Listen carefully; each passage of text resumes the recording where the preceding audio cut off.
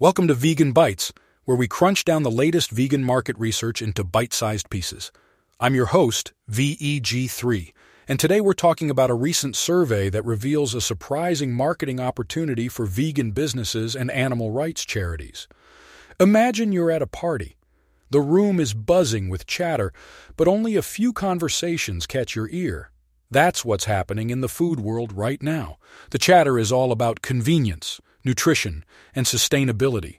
But the conversations that are really grabbing attention are about quick, easy meals and cooking hacks.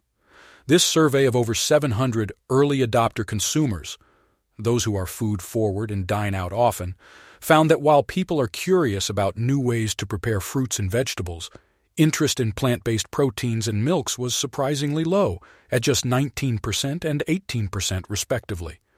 Now you might think this is bad news for vegan businesses, but hold on to your tofu, because there's a silver lining. This lack of curiosity presents a golden opportunity for innovative marketing strategies. Think of it like this. If you're at that party and you overhear a conversation about something you've never thought about before, you're likely to be intrigued. That's the opportunity we have with plant-based foods and sustainability.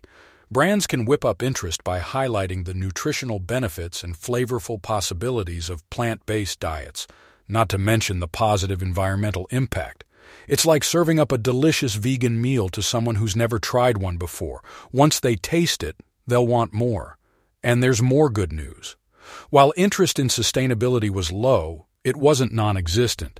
47% of respondents were curious about food waste, and 22% were extremely curious about climate-friendly eating. So how can we turn this curiosity into action? By creating engaging campaigns that educate consumers about the connection between food and the planet's well-being. It's like showing someone the recipe for that delicious vegan meal. Once they know how it's made, they'll be more likely to try it themselves. And remember, you don't have to do it alone.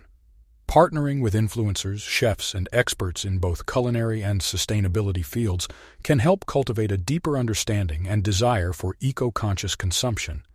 It's like having a celebrity chef at your party, showing everyone how to make that delicious vegan meal. So, here's your key takeaway.